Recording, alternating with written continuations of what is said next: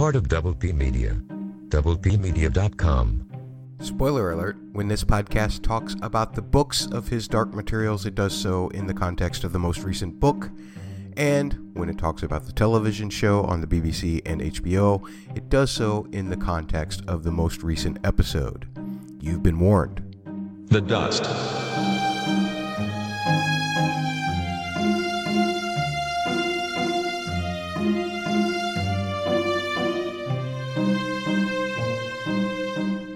Hello, welcome back to the Dust podcast, dedicated to the television series on HBO and BBC One, His Dark Materials, as well as the book series His Dark Materials, authored by Philip Pullman. My name is Double M. Double M? That's what you all are supposed to be saying. Matt Murdock, thanks for joining me today. I do not have Double H. Double H! That's Holly Hunt Pants on Twitter. You can find her at Hunt Pants on Twitter, so we just call her Double H, Holly Hunt Pants. We are here today to talk about the music of Season 1 and how it might apply to Season 2. So we're kind of giving you a little bit of a refresher of some themes that we heard in Season 1 that we might hear in Season 2, as well as a preview of some new music, possibly from Mr. Lorne Balfe, the composer for this series. But before we get into all of that, got to do the podcast business up front first. We want your feedback. This podcast thrives on you telling us when we're wrong or cheering us on when you think we're right. Tweet at the Dust Podcast. By the way, Holly's mostly running that show. I still make posts about when new episodes come out, but for the most part, you're dealing with Holly, so it's probably a much more pleasant Twitter experience. But at the Dust Podcast on Twitter, you can always send emails. I will answer those. That's dustpodcast@gmail.com. Dustpodcast@gmail.com. You can leave voicemails. Call 314-269-0421. You can find all of that podcast information at my website, mattsaudioblog.com. That includes app links for like our iTunes link or our Apple Podcast link, other links. We really need you, if at all possible, to subscribe, rate, and review wherever you're getting this podcast. That helps us stay your 40th favorite His Dark Material podcast out of about 20 active. If you know what I'm saying, we need your help. We need more reviews, especially with this new season coming up, so that we can be counted among the other numerous great podcasts covering this series that are out there. In addition to that, this podcast is part of the Double P family of podcasts. We need you to check them out as well. There's a new podcast on their doorstep that they will be covering the Star Wars, The Mandalorian series. That podcast is called Parsec Passion. You need to check that out if you can. Also, there may be an upcoming Joffrey of Podcasts. That was the first podcast that founded the Double P. Both of those podcasts are Bubba and Catfish, the people you're used to hearing, more so than me on the Double P family. But they started the Joffrey of Podcasts, turned it into a hit, and then rode the coattails of that to create all of this other stuff where you're getting me. But the Joffrey podcast may soon be covering James Hibbard's book, Fire Cannot Kill a Dragon, which takes a look at the Game of Thrones series from the actors and the writers and all those perspectives. James Hibbard did a lot of his Entertainment Weekly interviews with all of them, and he's compiled some of it into a book. And it's a pretty good read. I've read it. I may be joining the Joffrey podcasts for that release when it comes out. How do you find out about all of this, Matt? Just shut up and tell us how to find out about it so that we can move on? Sure. Follow on Twitter or on Instagram at the word double, the letters PHQ. Go to facebook.com/the word double, the letters PHQ. If you're finding this video, then you already know you can find videos for any of the podcasts that are part of the Double P family by searching Double P Media on YouTube Or here's a little cheat for you, youtube.com/user/fitandtrim. That's FITTENTRIM. That'll get you there. And Double P Media, the word double, the letter P, media.com is your one-stop shop for all things the Double P. I mentioned that our videos are going to be part of the Double P YouTube channel, which again you can find by searching the word double, the letter P, media. And our last podcast, looking at the official HBO trailer, got some response. I want to say a thanks to John Goldsmith, Super John Goldsmith, that's Bubba, and Null Test Channel for your comments on our latest YouTube presentation. All of you saying that The Subtle Knife is your favorite book from the His Dark Materials book series. That is the book that this season, this second series of His Dark Materials, will be based upon. And that series is going to debut at slightly different times, depending on where you live. If you're in the UK, you're going to get it a whole week and a day earlier than people in the US. The UK premieres on November 8th of 2020 on BBC One.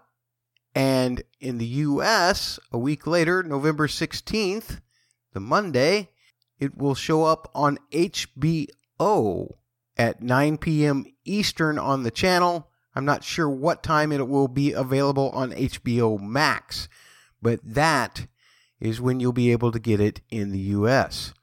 And because there's a difference in the times as to when this will be released, it concerned Holly and I, because we didn't know if the majority of our listeners were UK listeners. I suppose we could look at some stats to tell us, but why do that? We're lazy. At any rate, we did a kind of a very unscientific poll on Twitter, and I'm still not sure if this is a true representation of our listeners, but we asked when you would be watching the Season 2 premiere. We wanted to do this to figure out when we were going to record our reactions and release our reactions to each episode. And it turns out that the majority of the people who responded to the poll, 57.1% of you who responded, said that you'll be watching it on the U.S. release date. We don't want to spoil our U.S. listeners. So we'll be releasing our podcast with our reactions, with musical analysis, with everything that you need to get you through the week on the night that it airs in the U.S. It will be available to you the next morning, wherever you get your podcasts. So you've got all the feedback information. You've got everything you need to know about the podcast, except this. There's another way that we're going to be taking your feedback this season. A long time ago, like 11 years ago, when I was covering Lost, and I was covering the music of Michael Giacchino then, we used to do something that we called call-in shows. We did them at TalkShoe. Now, I had a really popular one when I started one for Game of Thrones as well at Podcast Winterfell. But the only way that we can make these fan call-in shows successful is if you participate. So here's the deal. On Tuesdays at 8:30 p.m. Eastern Time in the U.S., we want you to go to TalkShoe.com. That's talk, like what we do, and shoe, like what we wear, TalkShoe.com. Once you're there, you hit the browse button, and they'll give you a little search field. And in that field, just enter His Dark Materials. We should pop up as your first result in the search engine. But just in case there's more than one, be sure to look for us. We're called The Dust, a fan reaction show. It's going to be a pink logo just like the one that's on our feed. You click on it, and then you'll get a list of dates that you can call into, like November 17th, which will be right after the HBO premiere the next night, or the 24th after the premiere of episode 2 in the U.S. Look for that show ID number, because when you're going to be calling in, they're going to ask you for that when you call. And just to say it verbally, 168-5870. That is our show ID number. You're going to need that information. But if you don't want to write it down now, just make sure that when you go to TalkShoe.com, that after you select us, you make sure that you know what that number is so you know what number to dial in. Now, when you click on the appropriate show date listed down underneath, then all of the call-in numbers that you can use are there for you to see and be able to dial. And we've got numbers for all over the world, everywhere from Germany to New Zealand to Australia, 2 of them in the U.S. Use whatever number is appropriate for you to use and call in, again, at 8:30 p.m. Eastern Time on Tuesdays. And here's what's going to happen. Everyone who calls in, you're going to get at least 5 minutes to talk with me. And it will probably almost always be me, but you will get 5 minutes to talk with me about the episode that aired the night before, meaning on HBO. And whatever subject about that episode that you want to talk about, we can talk about. Again, you get a guaranteed 5 minutes, and it'll show up in our fan call-in podcast, which we'll release later on that week. There is a couple of catches. If you manage to jump through all of the hoops to call into TalkShoe, when you are talking to me, try to keep your conversations what I'll call HBO TV friendly, meaning that if you're getting the episodes on the UK schedule, make sure you don't mention the episode that you saw on Sunday night. Just stick to what we would have seen on the Monday night, just the most recent HBO episode. And if you don't mind, kind of keep your P's and Q's in check. We try to run like a mostly FCC styled kind of podcast, meaning that the George Carlin rules do apply. You do know about the 7 words, right? I mean, I'm old, so I guess I'm dating myself, but Google it, George Carlin 7 words, and you'll know what words not to use on our podcast when you call in. But other than that, I would love to hear from you on Tuesdays. Please keep us in mind. Keep your schedules open. Come and join in with us. Have some fun. Wow, everybody's left by now. But speaking of fun, if you're still here, one of the most enjoyable parts about watching this series for me has, of course, been hearing the wonderful film score composed by Lorne Balfe. You should follow him on Twitter. He's been a great friend of the podcast. He came on for an interview back in January. You should check that out. One of our back episodes, episode 9, I believe. The interview with Lorne Balfe. And he actually just answered questions that had came in from you, the listeners. Questions submitted via Twitter. So he was really fun to have. Always has some cool stuff going on his Twitter feed. Lately, he's actually having a bidding auction for a couple of items that include his Dark Materials merchandise that have been signed by a lot of the musicians who performed some of the score. And he's doing this to help a hospice organization that he is associated with personally. So be sure, again, to check out Mr. Balfe's feed at Lorne Balfe on Twitter. That's LorneBalfe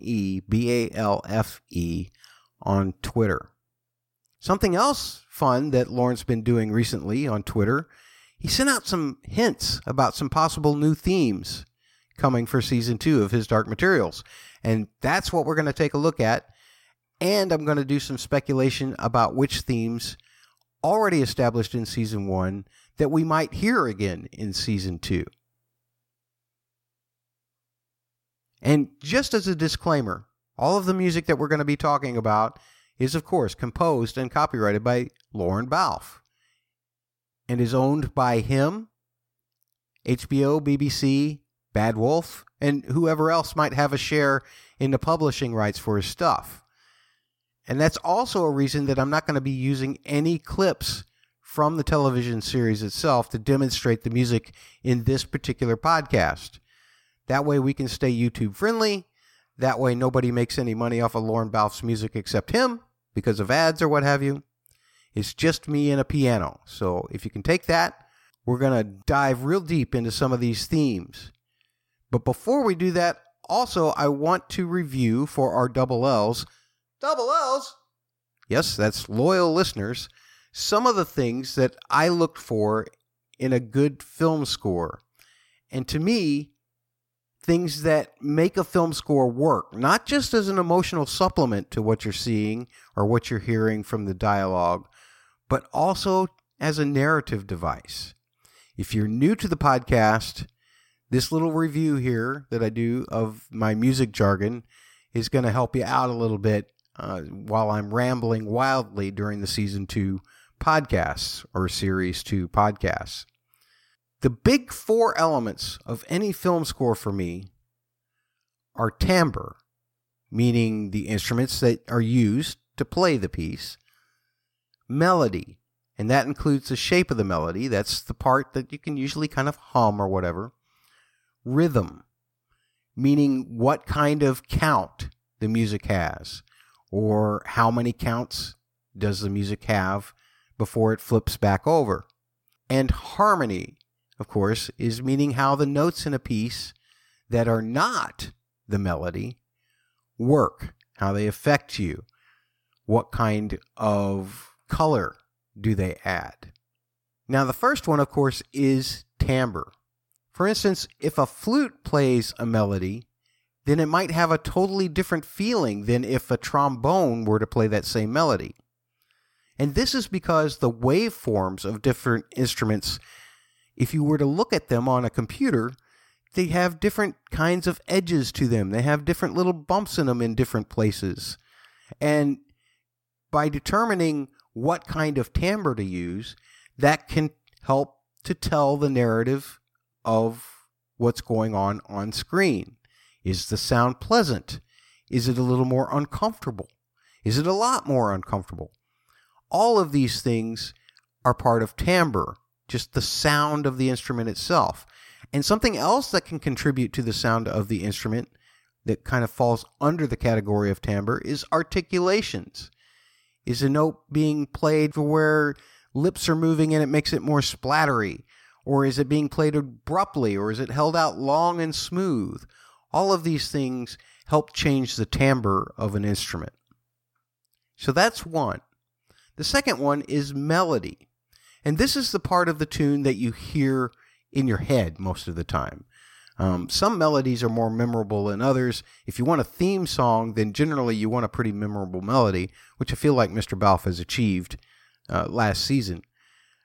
But it's something you find humming before or after the show, maybe. So I do like to look at how memorable the melody is. The other key to melody is what kind of shape does that melody have? And this is what I mean by that. Does the melody go higher from a lower to a higher register? Does it fall down from a higher register to a lower register? Or maybe it just settles to about the same place that it started. Another aspect of shape is, are there big jumps in the melody, big distances between notes? You're going to hear me use this term a lot this season, interval. And essentially what that means is the distance between two notes being played, either sequentially or simultaneously. You can have an interval when two notes are being played at the same time. You can have an interval when one note is following the other. But maybe instead of a big jump, there are just little steps. They're kind of inching towards a goal, or they're not able to go as far as the big jumps due to circumstances. Small intervals. And the shape can really help in terms of a musical narrative device. It can tell us if we're reaching for some goal higher up and not quite getting there, or if we do achieve it, or if we start at a certain place and we fall down, maybe something's going wrong. All of these things can be dictated by the melodic shape. Another thing that can be a narrative device is rhythm. This is my third thing. Rhythm is how we count or subdivide beats in music. And that has a little caveat to it as well called tempo. And tempo is the speed at which music is played. For instance, faster tunes played at a faster tempo, tend to have a little more excitement to them. So tempo and rhythm is what gets our heart rates up, helps to make the visuals more exciting. Or it can make our heart rates slow down if the tempo is slower, or if the rhythms are slower. Slow down to help us contemplate or to feel more deeply. And as far as rhythm goes, this subdivision, think of it like pulses. And I can divide these pulses in multiple ways. For instance, if I have a 1 pulse per count, 1, 2, 3, 4, or I can add more excitement by dividing those pulses in half. 1 and 2 and 3 and 4 and... I know I sound like a robot, sorry. Or I can make it even more exciting if I divide the pulses by 3. 1 and a 2 and a 3 and a 4 and a... And you can keep subdividing many times. That's how rhythm is derived. Now, tempo is the speed at which my pulses happen. So instead of just going 1 and a 2 and a 3 and a 4 and a... If I have a faster tempo, 1 and a 2 and a 3 and a 4 and a... Or if I have a slower tempo, 1 and a 2 and a 3 and a 4 and a... Okay, robots speak over. There is one other aspect of rhythm that we should talk about, and that is meter.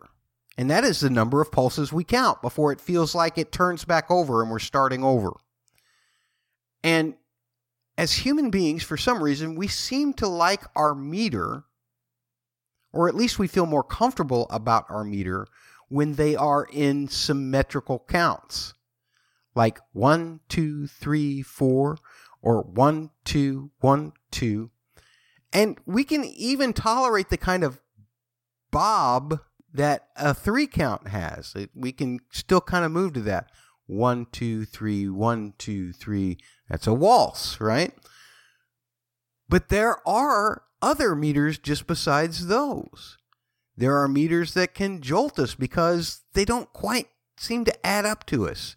They feel like they're either skipping or they're too long. If you have say like a 5/8 or a 7/8, 1, 2, 3, 4, 5, 1, 2, 3, 4, 5, 1, 2. It feels like the 1 is getting there too fast, right?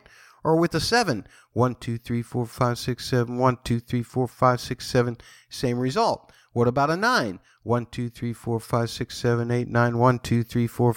That one feels a little late. These are what we call mixed meter, and meter is an important aspect of rhythm as well because it affects how we count, how we keep the beat, how we tap our foot. And as I said, we do like our beats to be more symmetrical. Well, it has a beat and I can dance to it. And that's that symmetrical sense of rhythm. The interesting thing is that as much as we like our rhythms to be symmetrical, it is our sense of harmony, at least as far as Western music is concerned. We tend to be disturbed by harmony that is symmetrical. And that brings me to our 4th review subject, harmony. My final review subject before we talk about the themes, I promise.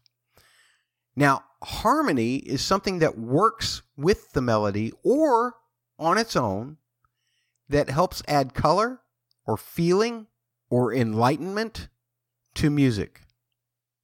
I've heard stories, literally, of some directors that will ask a film composer to create something that feels more red or blue or maybe brighter or darker. And a composer has to try and achieve that goal, in many cases, through harmony. Harmony usually requires at least 2 different pitches in order for you to be able to achieve it. Sometimes it can be a single harmony note against a melody, but it's still the sum of 2 separate pitches or notes. And harmony can really contribute to the psychology or emotional aspect of a piece of music. A lot of times, harmony is built in what we call triads. It's a group of 3 notes. Sometimes we call these triads as well. In fact, I tend to call them this because it includes, no matter how many notes you have in the harmony, chords. And the interesting thing about harmony is, as I said before, the more asymmetry, non-symmetrical that our chords are built on, the better that those chords make us feel emotionally. And that's exactly the opposite of the perceptions of rhythm. Now, you might ask, why am I using all of these terms like asymmetry and symmetry when I'm talking about music? They sound like math terms, right? And actually, music is a mathematical language. And the fact that it is not a new concept. If you've had a math or geometry class, then you may have heard of a particular theorem called the Pythagorean theorem. It's used to calculate things about triangles. Pythagoras, who was the author of this theorem, he was an ancient Greek and a philosopher and a mathematician. He also did some studies about how music makes us feel back in his day. And his discoveries way back then is the basis for what we call psychoacoustics, the study of how different notes played sequentially or in tandem make us feel. And his findings give us a good basis for how composers use harmony to add to the narrative of what we're seeing on screen, emotionally. For instance, if you have 2 people kissing, and the composer wrote and performed these notes underneath it, I mean, your first tendency is probably to think, whoa, wait a minute. There's something not right about the fact that these 2 people are kissing, right? Because it feels disturbing. That can totally change your perception of what's happening on screen, as opposed to if a composer chose to do something like this.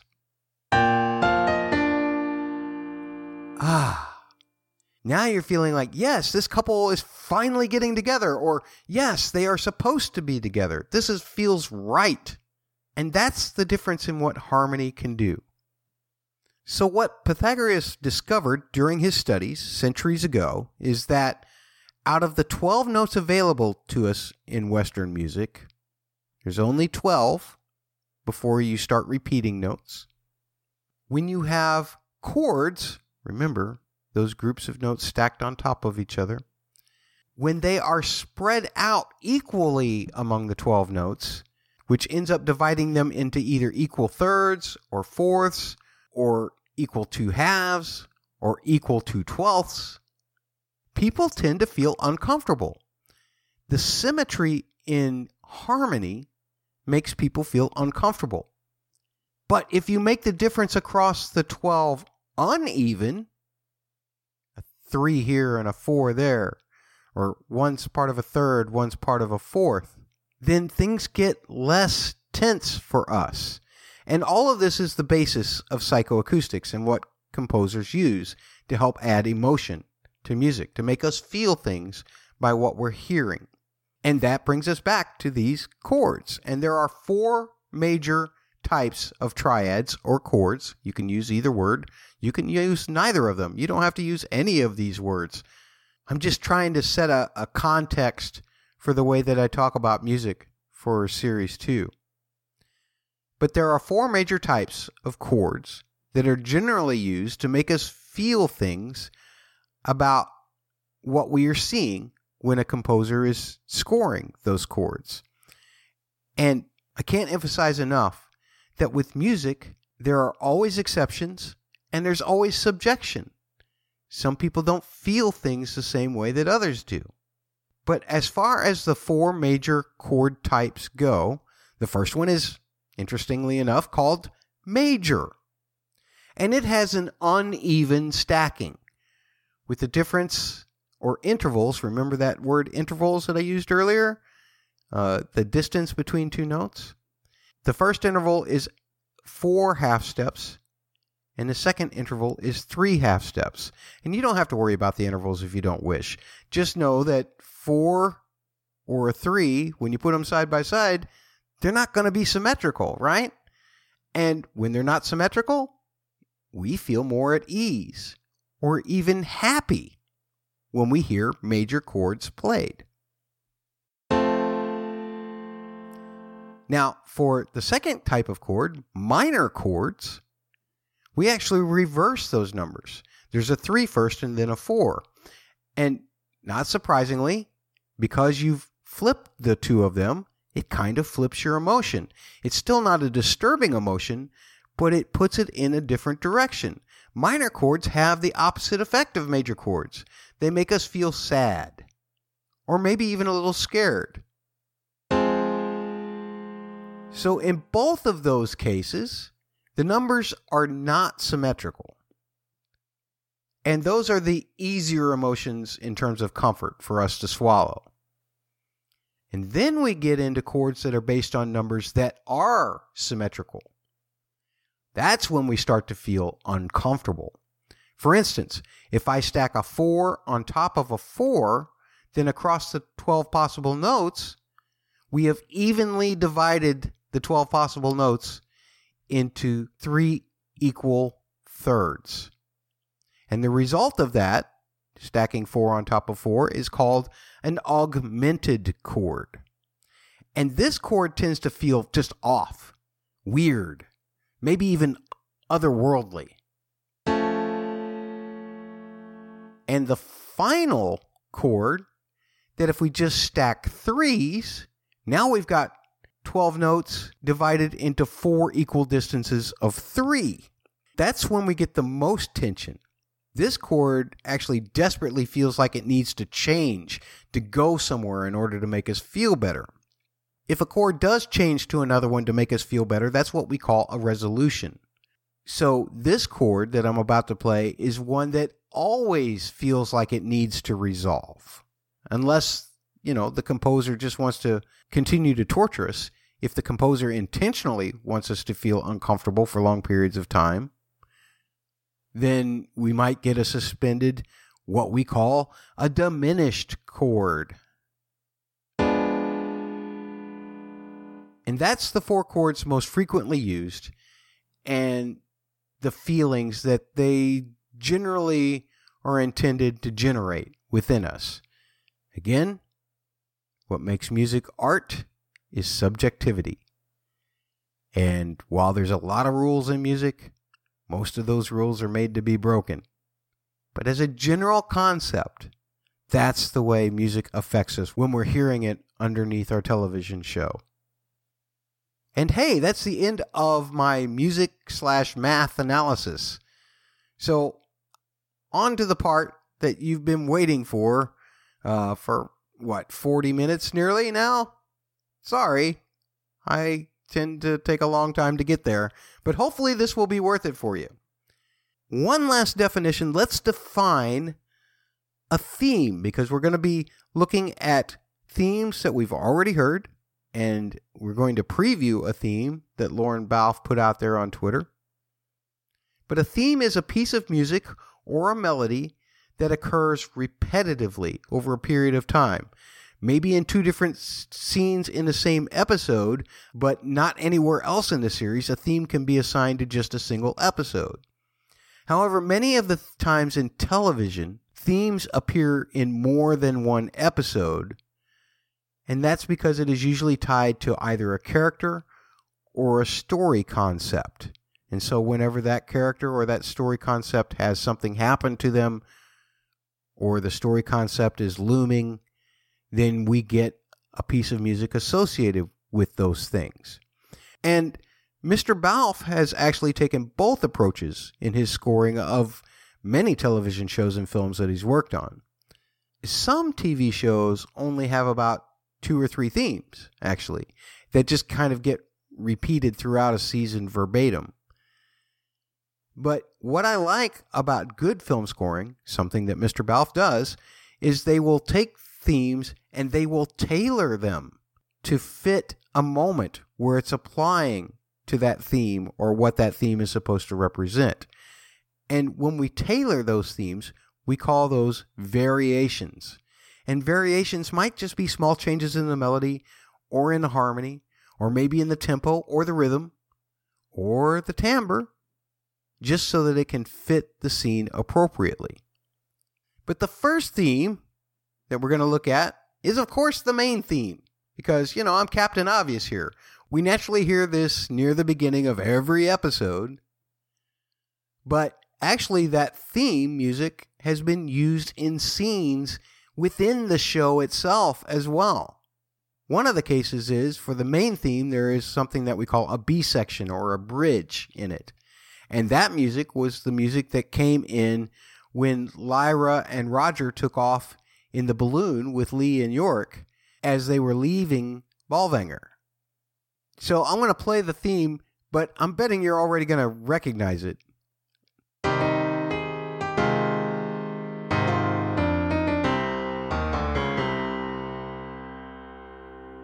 Now, as far as season 2 goes, I've no indication from anyone that a new theme has been written that will become a main theme. So, yeah, again, Captain Obvious here, we're probably going to hear this theme in the season 2 openings. Will we get a variation of that arrangement? Something to kind of update it for series 2? Maybe, but it's essentially going to be the same thing, no matter what. It's just simply too iconic at this point.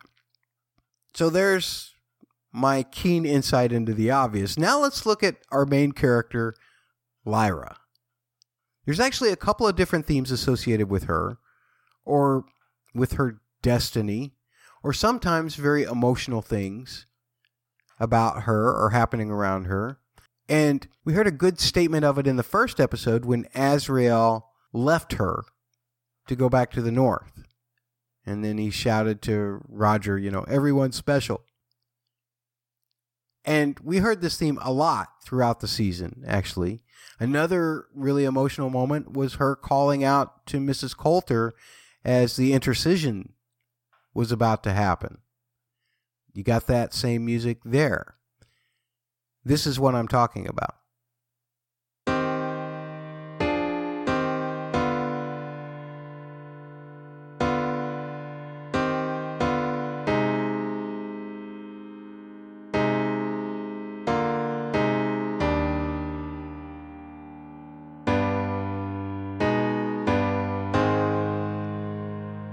Given the weight of this theme, I'd have to imagine that it will be used again in season 2 because it just seems like it goes with Lyra so well, with her destiny, with her emotion. And we want to see Lyra go through some emotions, right? We don't want her just to be a robot killing things. And there's another reason why I think we're going to hear this throughout the whole series. When Mr. Balfe was first composing music for this series, it got compiled into a recording that you can buy called the Musical Anthology Volume 1 for his Dark Materials.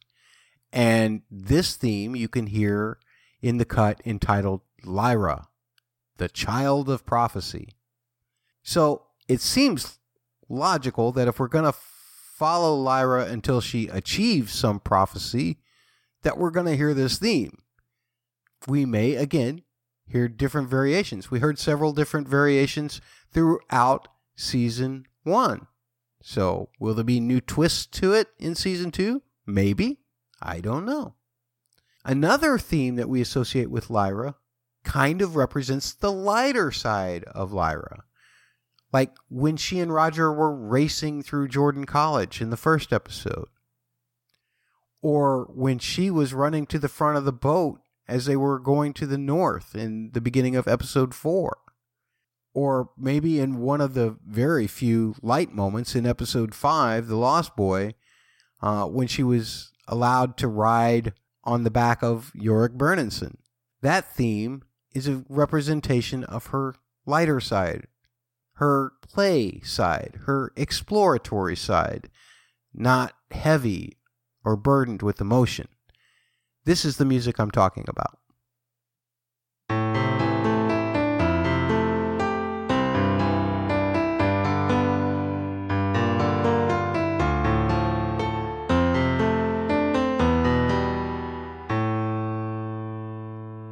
Again, this theme seems to represent more of the having fun or explorer type nature of Lyra. So if you look at the trailers of season 2, looks like Lyra is in a new place. So maybe this theme will be utilized again in season 2. If she's having fun exploring this new place. I really love this theme, so I hope that we do get to hear it at least once this season. So that's a look at Lyra, but what about Mom? Her mother, Mrs. Coulter. Now, we have definitely seen her in the new trailers, and the interesting thing about a theme associated with her is that it's actually slick. I mean, just a change of a note or two in the harmony can give this theme all different kinds of emotional meanings. You can ask, is she being sly? Is she being evil? Is she just being human? It's a little two-note melody, and it lends itself to just so many different kinds of things. And that's just like with Mrs. Coulter, you never know what you're going to get. But here is that theme.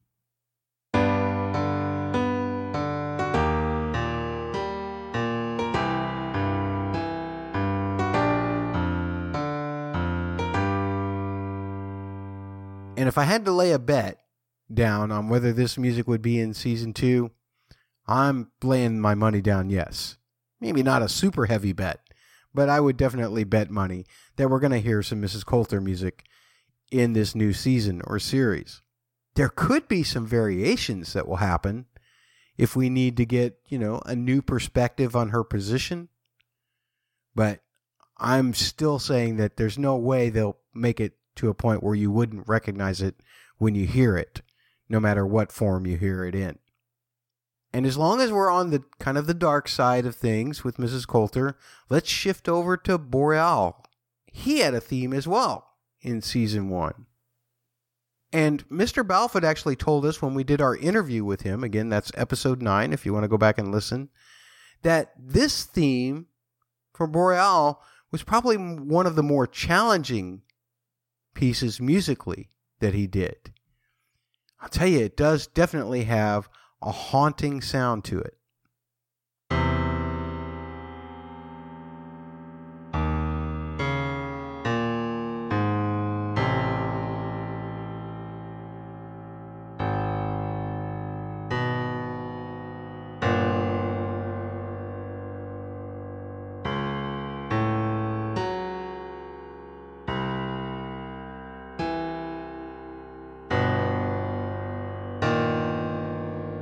And that's just the first phrase.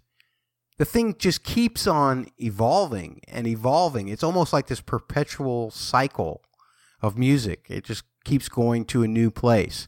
So I can see why that would be very challenging to write. And I think it represents Boreal very well. Now, will we hear some versions of this in season 2? Quite possibly. We know he's in the trailers. So, why not? The funny thing about this particular theme is that as complex as it is, there's not a whole lot of room for a tremendous amount of variation harmonically or melodically. But there's still some leeway in terms of tempo, maybe in rhythm, and definitely in timbre. We could definitely see some variation in that for season 2, if needed be. We'll see. Talked about the bad guys enough. Let's switch back over to the good guys. What about Lee Scoresby and Hester? He was all over the trailer, so we know we're going to see him. Will the theme that we associate with him make an appearance as well? It really made a splash in the 4th episode of Series 1 because it has this kind of Western vibe to it, doesn't it? Like that kind of melodic approach and with the guitar and all of that. Unfortunately, it won't sound as good on the piano here, but this is what I'm talking about.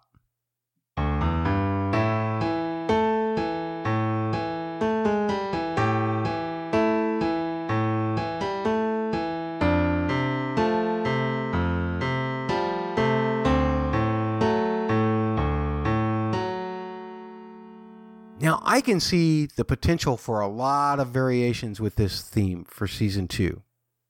I personally think that some changes in the timbre, the instruments, or even in the harmony, depending on, where Lee's story is at as we go throughout the season. But I will admit that even if we just get it in this usual presentation, that my piano did not do justice, I won't be unhappy at all. So again, we'll just have to see if there's any variations or not, or even if we'll hear the theme or not, but I hope and suspect that we will. We met Lee in episode 4. We also met another character in episode 4 that got a theme. The one, the only, the King of Bears, Yorick Bernenson. And the timbre has always been the big thing for me with Yorick's theme. I love the big brass sound. It sounds majestic. And again, the piano won't do it justice here in terms of timbre. But the harmony also kind of goes to unexpected places. And because of the horn sound, you think of fanfares. You think of things regarding majesty. He is the King of Bears, after all. And the timbres make it exciting. So here is a poor substitute on the piano.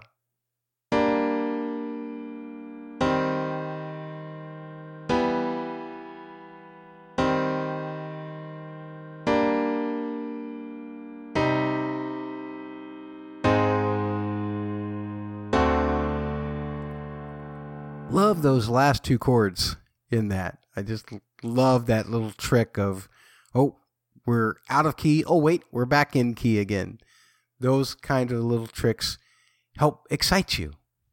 And we have seen Yorick in a trailer or two, so we should be excited about that. I would only imagine that how much of the season that Yorick is actually in will dictate how much of this theme that we might hear. I would love for whenever the first time is that we see Yorick on screen, that this theme be the calling card, the thing that announces his presence. Again, I'm just speculating. We'll have to see. And at this point, we've talked about themes that are mostly tied to characters. But there are a couple of little motifs. By the way, a motif is like a theme snippet, just a little short phrase.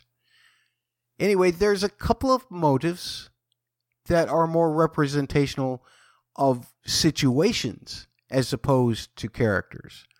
And maybe we'll hear this one that I'm about to play for you, or maybe Mr. Balfe will develop an entirely new one for this series. But the one that I'm going to play for you is the one that kind of represents a little bit of a threat in one way or another. And we first heard it in the premiere episode. I think it was supposed to be representing of the danger of the storm as it was approaching Azrael and Stelmaria when they were on the mountain. And then we heard it a couple of other times in the season as well. One time in episode 2 that went along with Lyra searching through Mrs. Coulter's study, finding the stuff about the intercision, and she was walking back from where the kids were, coming back to the apartment. That's when we heard that little motive kick in. And we heard it again in Bolvangar, played much more slowly. Again, tempo as a variation. When Mrs. Coulter had arrived there at Bolvangar, and Lyra was worried that Mrs. Coulter would discover that Lyra was there.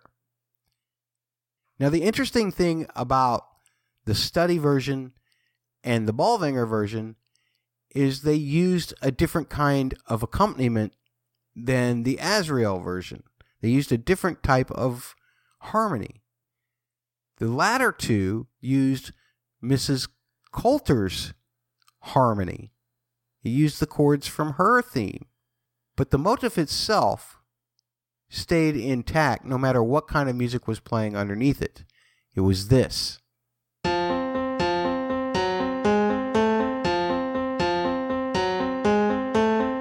So in all those cases, there was some kind of danger involved for at least one of our characters. And so that makes it conceptual, not tied to a specific character at all. In the case of Lyra and Mrs. Coulter, in both of those cases, Mrs. Coulter was the threat, but the motive represented the threat itself, and Mrs. Coulter's chords playing underneath represented where the threat was coming from. We got no such indication as to where the threat was coming from with Azrael in the premiere episode, just the motive itself. At any rate, there's bound to be perils in this upcoming season for our characters. Why follow our characters if they're not going to be facing dangers, right? But we're going to have to see if Mr. Balfe thinks that the threats and the dangers maybe need something different or additional to accent the danger to our characters.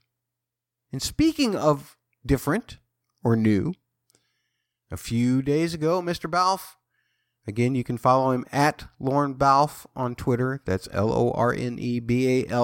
He posted a photo of the melody of a theme that he had written on some manuscript paper, and he headed this up as a theme for the subtle knife, which of course is the title of the second book of the Philip Pullman series. And if you look at all of the trailers, we know we've heard a lot of talk about a knife in the trailers. We've even seen Will holding a knife. So I can't wait to see how this theme applies to some sort of subtle knife. But this is the way, what he wrote down on paper, this theme will sound.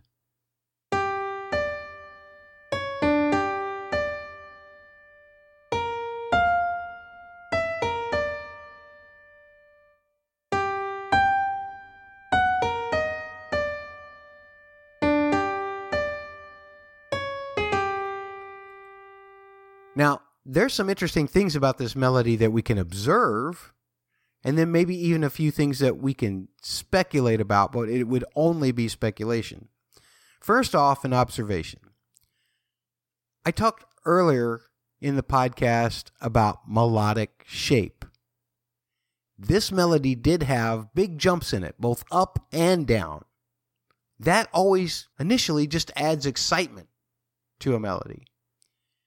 Sometimes you can think of it representing instability as well. You know, if you think of a person who jumps around from subject to subject in a conversation very quickly, sometimes those jumps are a little startling to us. Same way with this melody for me. And right now I'm wondering if the knife, because of these jumps, might be as much of a danger to whoever uses it as a help. The other thing is, as I mentioned, the big jumps are in opposite directions. The first phrase has a jump that goes way down, but in the second phrase, there is a big jump up, and the jump up outmeasures in terms of intervals the jump down. So maybe the idea of using this knife might mean that it could go either way with an edge. I meant that as a pun. Possibly going to the good side, since the jump up was slightly larger. But again, only a minute, slight edge. Pun once again intended. As for speculations, my first speculation goes to timbre. Really not so much even a speculation, just a question. What instruments are going to be used to play this new theme?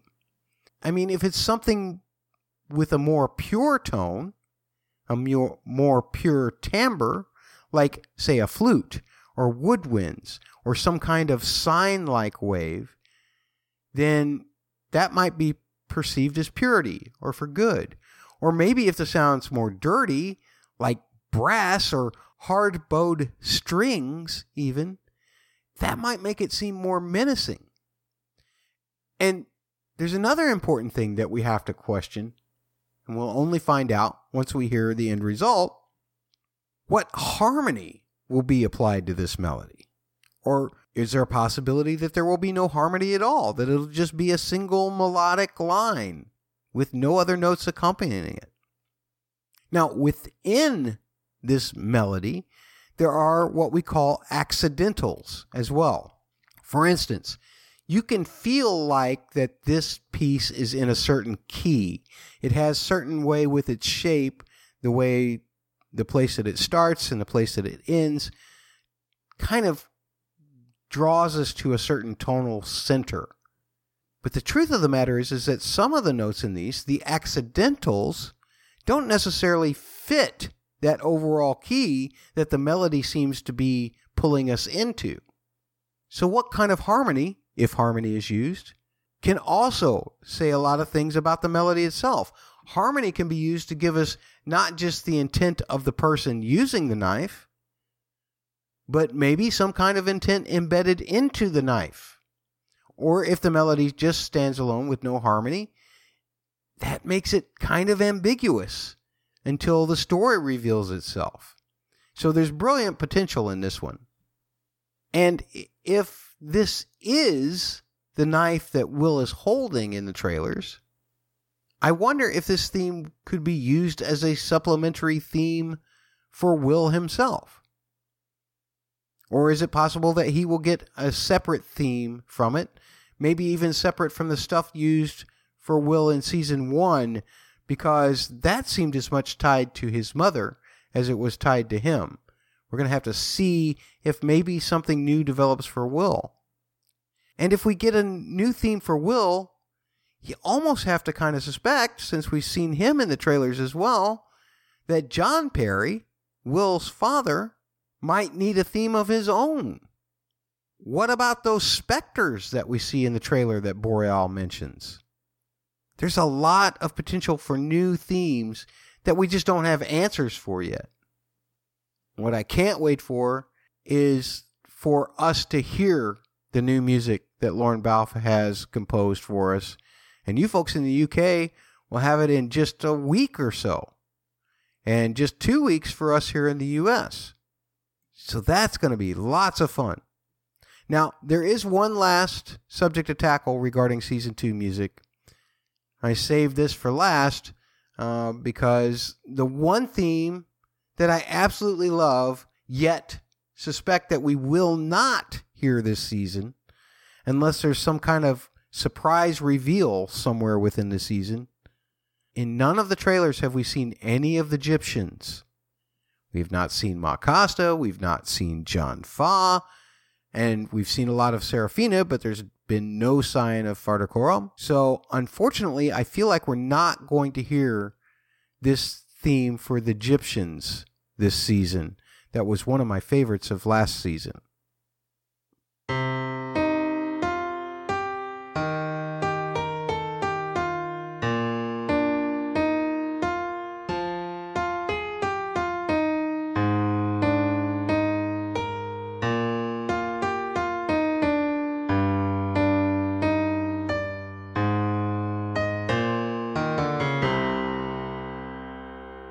Again, one of my favorites. I'll miss not having that theme this season, but hey, maybe I'm wrong.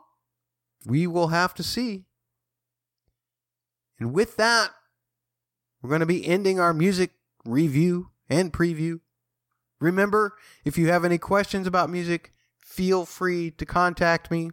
You can find me personally on Twitter at Musical Concepts, which is why I like to talk about music. That's why I chose that Twitter handle. If you want to tweet to the podcast, at the Dust Podcast on Twitter. Or you can send emails to dustpodcast@gmail.com.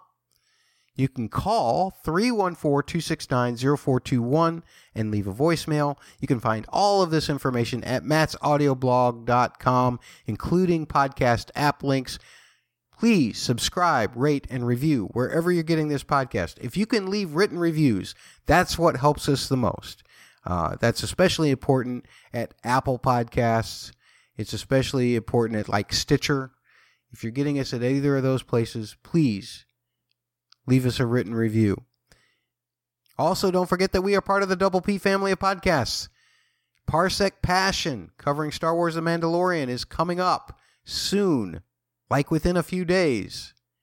Follow at the word double, the letters PHQ on Twitter or on Instagram. Go hang out at the Facebook page, facebook.com/the word double, the letters PHQ. If you found this video, you already know, But if you're listening to the podcast, you can find our video presentations on the Double P YouTube page. That's the word double, the letter P, media. Do a search that way on YouTube. Or a direct link, youtube.com/user/fitandtrim, FITTENTRIM. And you can find all of that information as well at doublepmedia.com. That's the word double, the letter P, media.com. One last reminder to my fellow Americans, we may have to wait an extra week to get his dark materials from the rest of the world. However, we get to do something very special here in just a few days. We get to vote. We get to actively decide what kind of government we have. And I don't care how you vote, but good people in the past, and even recently, have died so that you have not just the right, but also the privilege of voting. I'm going to put even more on you. It's not just your right and your privilege, it is your duty to vote, if you are able to, and if you are registered. Go back to the beginning of this podcast if you want information about that fan call-in show again. Thanks for joining me. We'll talk to you soon here on The Dust. Take care. Tweet at The Dust Podcast, email dustpodcast@gmail.com, and find all info at mattsaudioblog.com. Subscribe, rate, and review on Apple Podcasts.